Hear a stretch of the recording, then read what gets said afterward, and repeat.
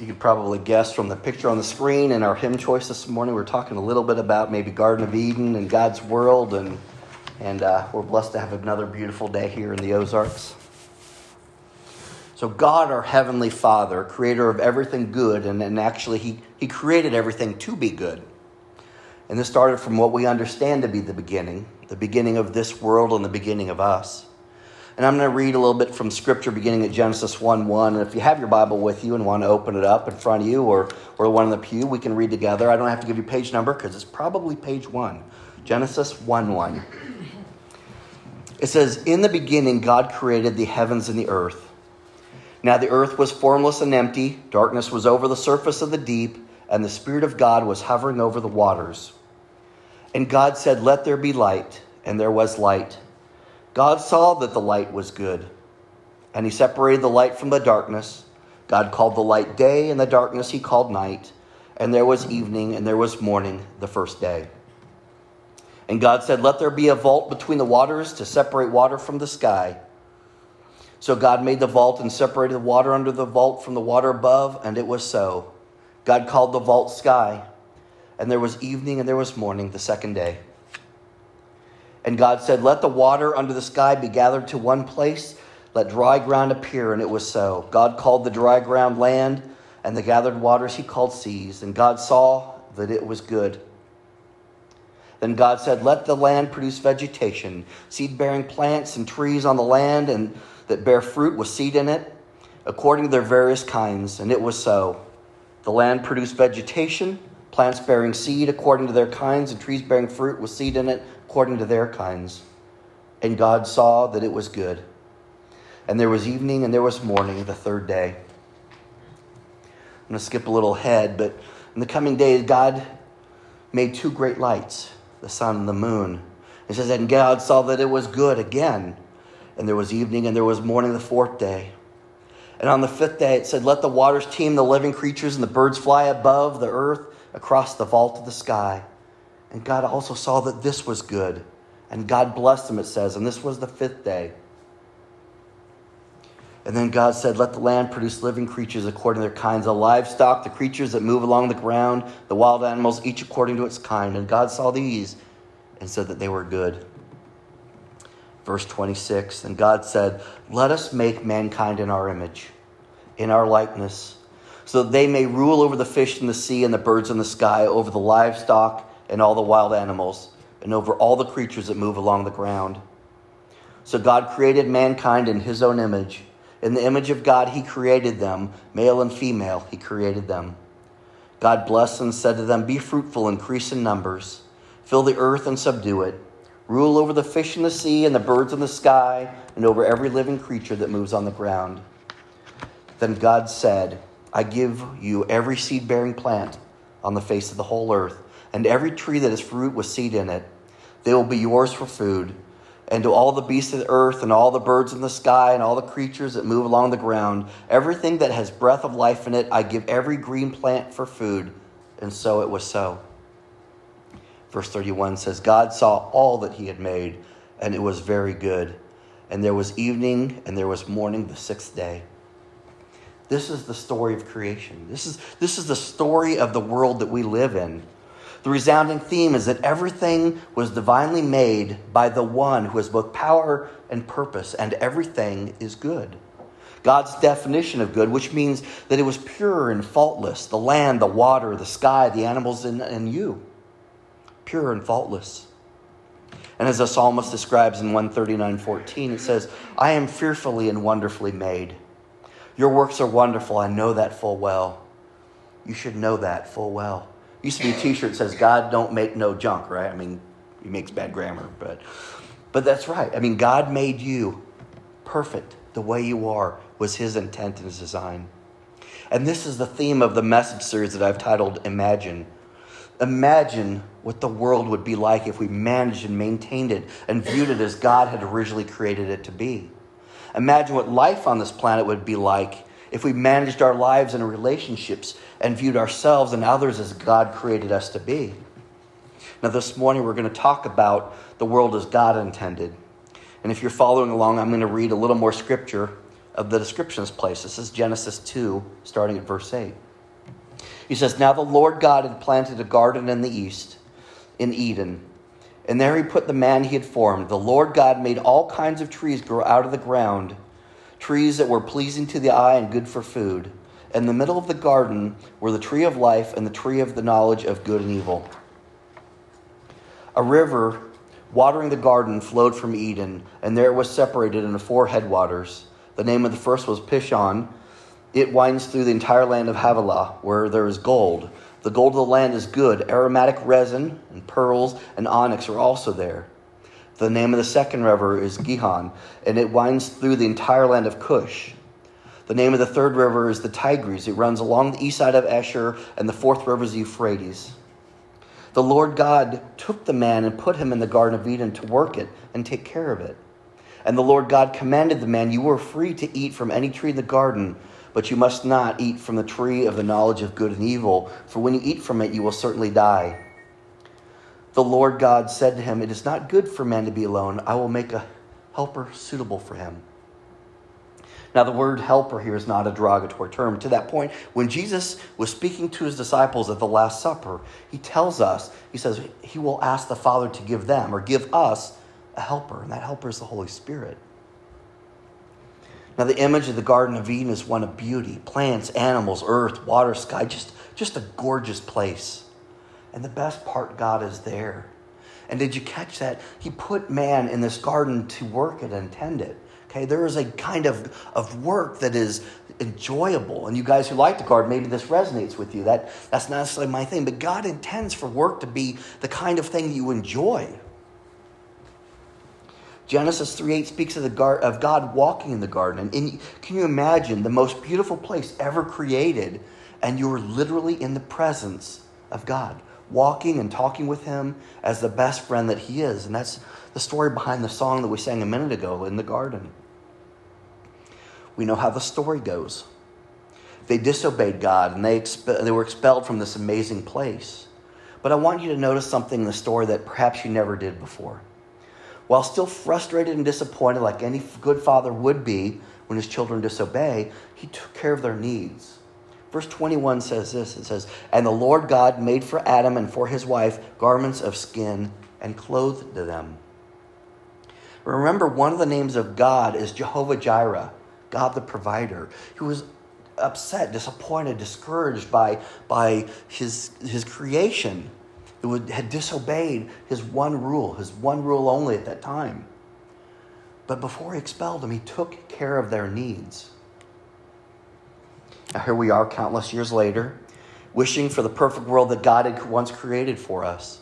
Even if we don't realize that's what we're calling it, that's what we're wanting, right? Do you understand that this is what God wants for us as well? We may not be in the garden anymore, but we have a magnificent creation around us. The land, the air, the water, creatures of all kinds. Family, friends, and literally billions of God's other children for fellowship. And most importantly, the same God who wants a relationship with you. That desires to walk together with you daily. So much so that he created a way for you to return to his literal presence. And each time one of us makes a decision to accept this wonderful gift, the Bible tells us in Luke 15:7 that there is joy in heaven for each person who repents. So here you are, wishing for the perfect world that God has created for you, living in the fallen world that we had made it. What are we going to do with our time here? Well, first we have to appreciate the opportunity, right? It's not God's fault, it's our fault. The world is what it is. But we thank him for the amazing thing that it is. So we give thanks. We speak to God often, and when we do, we tell him, thank you. Not only for what you do for us, but the green grass and the trees and the birds that sing. Second, we need to be a good steward of this world. Take care of God's creation. Our blessings and everything God has given you is something to be taken care of. There's parables and stories about what people are entrusted with. God has entrusted us with this environment, right? And I'm not talking about doing little things like not throwing trash at your window. I'm talking about things like just appreciating it and caring for it and tending to it. Third thing, we have an opportunity to grow our faith. Trust in him in all situations and ask him that risky prayer, God, grow my faith. In this morning's Bible studies, we're studying Acts, and we're working through chapter 5 now. And we got to the part where a couple of the apostles were imprisoned, right? How can it be God's plan for them to be imprisoned? And then what came next? We talked about that. And we thought that maybe this good God was using that as a tool to stretch their faith. Look, you trusted in me. I rescued you. You did as I asked, and I emboldened you. Your faith has been met with my promise, and now you've got that much for faith for having done it. John 5:17, Jesus said, my Father is always working, and so am I.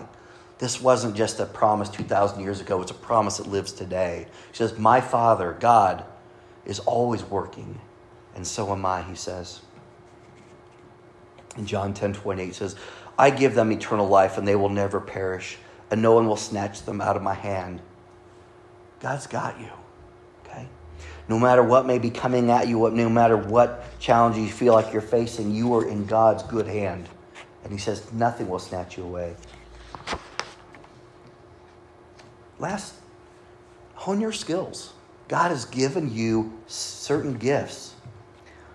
And then just like an unused muscle atrophy, if you want to be better at something, you need to practice. So maybe start with those fruits of the Spirit. And we could all work on one or more of these, right? Love, joy, peace, forbearance, kindness, goodness, faithfulness, gentleness, and that last one, self-control, right? I'm not looking at you. I'm making eye contact with the entire room. She's looking back at me because she knows exactly which one of these I need to be working on. It's a lengthy list. But, the truth is this. We could all make improvements in all these areas, right? Love, joy, peace, forbearance, kindness, goodness, faithfulness, gentleness, and self-control. This is our chance to work on these things. Second, while we're here, between the Eden that we were expelled from and the Eden that awaits us, keep your eyes on him and keep a kingdom perspective. 2 Corinthians 4:17-18, Paul says, for our light and momentary troubles are achieving for us an eternal glory that far outweighs them all. So we fix our eyes not on what is seen, but what is unseen, since what is seen is temporary, but what is unseen is eternal. And he continues, for we know that if the tent that is our earthly home is destroyed, we have a building from God, a house not made with hands, eternal in the heavens. Now that may have resounded with people at the time, but think about the metaphor of a tent, right? It is a shelter, it is a structure, but it's not meant to be a permanent home. It's just we know that if the tent that is our earthly home is destroyed, or when it is destroyed, we have a building from God, something substantial, a foundation. Next, trust the process and the one who controls it. In Genesis, beginning at 37, we find the story of Joseph.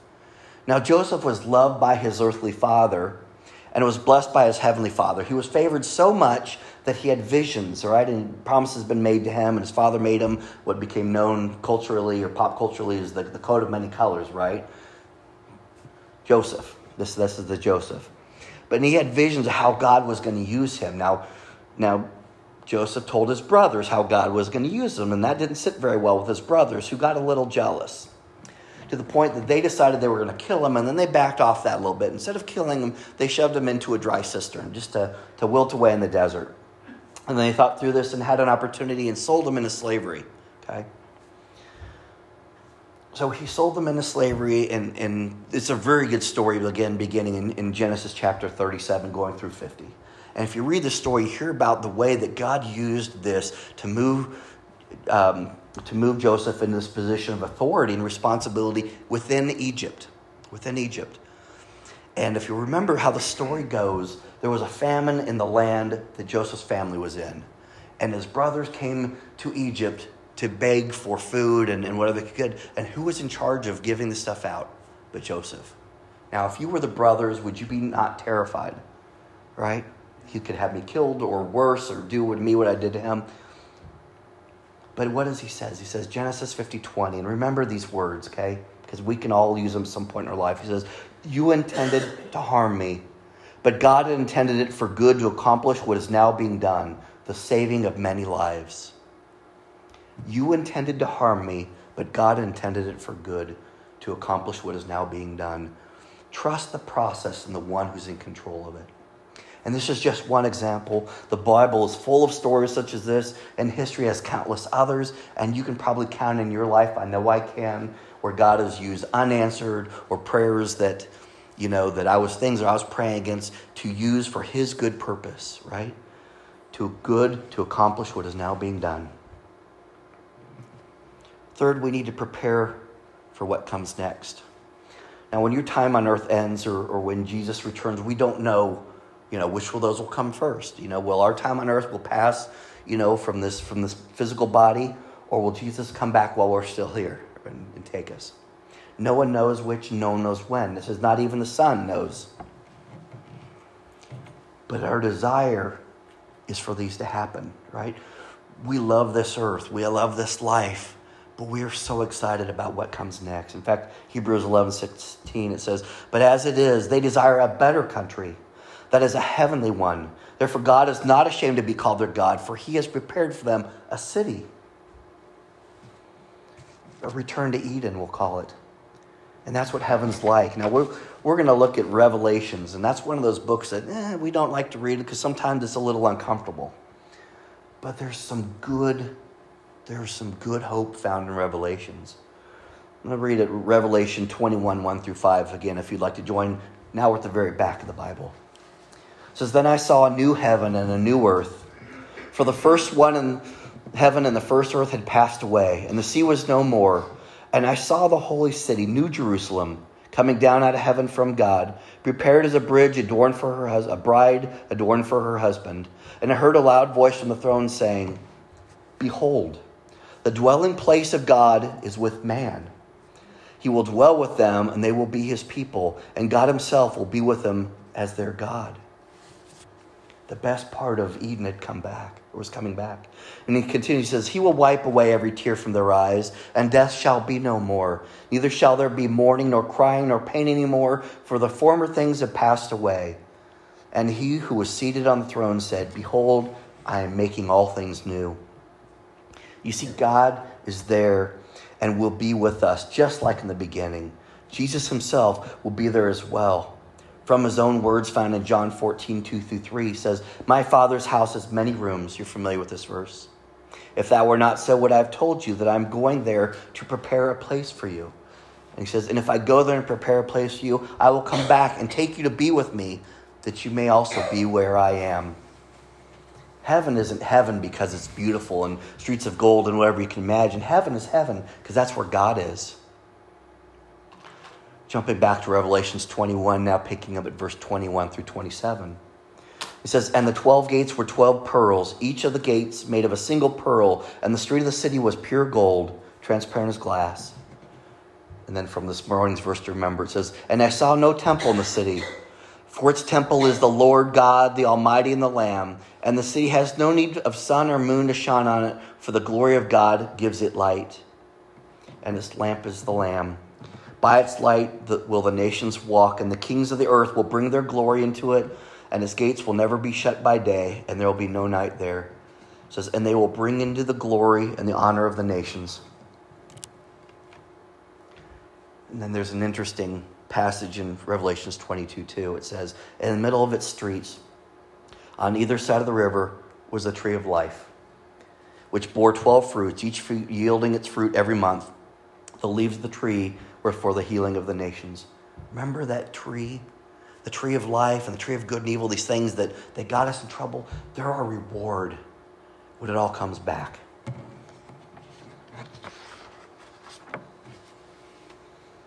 Friends, Adam and Eve had a great opportunity. They had a beautiful, beautiful place to live and to spend it with God. But they blew it. Before you judge or consider what you would have done differently, ask yourself, would you have fully and completely obeyed God? Would you avoid the thou shalt nots and faithfully pursue the thou shalts? Would you have taken care of the garden, viewed it as a blessing and a joy to do so, to work that way? And would you have treated the person with you well? Would you have taken advantage of the time with God and appreciated him for sharing it with you? And before you answer this, consider this. What are you doing now? How are you answering these questions now? Are you fully and completely obeying God? Are you avoiding the thou shalt nots and pursuing the thou shalts and taking care of the garden, taking care of this world, and view it as a blessing to do so? Are you treating the people around you well and seeing them as God sees them? And are you taking advantage of the time with God and appreciating Him for sharing with you? I challenge each of this week to view this world as the garden, or at least the training grounds for the restoration of the Eden that is to come. Don't just imagine Eden, but restore it to the extent that we can. And I challenge you to act boldly in faith by believing in Jesus' comforting words. These are found in Luke 12:32. He says, "Fear not, little flock, for it is your Father's good pleasure to give you the kingdom." This is what awaits us when we choose Him. Let's pray. Father God, thank you for who you are. The amazing Father, Creator, Provider, Comforter. Lord, you perfectly designed the world. Help us to understand and appreciate what that means. That you did that and we have a place to dwell. Lord, let us never become so comfortable with this tent that we don't have our eyes on the home that is the eternal kingdom, which is where you dwell and where we long to be. But while we're here, let us to walk in faith in accordance with your will, to become better equipped, better skilled in the things that you'll want us to do in the next Eden that we share with you, where work is a pleasure, where worship is constant, where fellowship and love is abundant between people of all kinds. Heaven is heaven because it's your home. And you want us there just as badly as we want to be there, if not more so. So Lord, this week, let's make that our focus and seek you. Lift up this entire service to you. May everyone who hears it in person or online be blessed and seek you even harder this week. And all glory to you. Amen.